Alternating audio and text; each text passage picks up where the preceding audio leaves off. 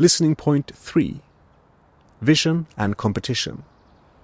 The cemetery administration wrote a set of rules stating that the cemetery should be designed as a whole by architects and to a high artistic standard.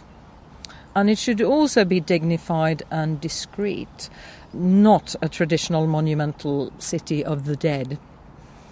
And the design should use existing nature with minimal changes to landscape and topography. And very important, the architects should adapt their architecture to the site.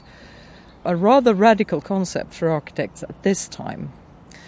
But I would say most important of all, the cemetery should give the visitor the experience of this interrelationship between life and death.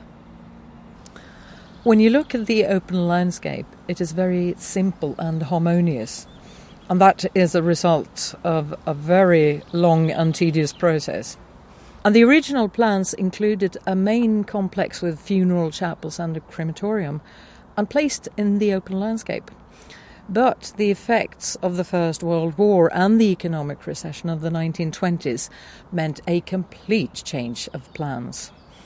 And the whole project eventually took 25 years, from 1915 to 1940, and I would say the longest and most complex architectural project in Sweden in modern times.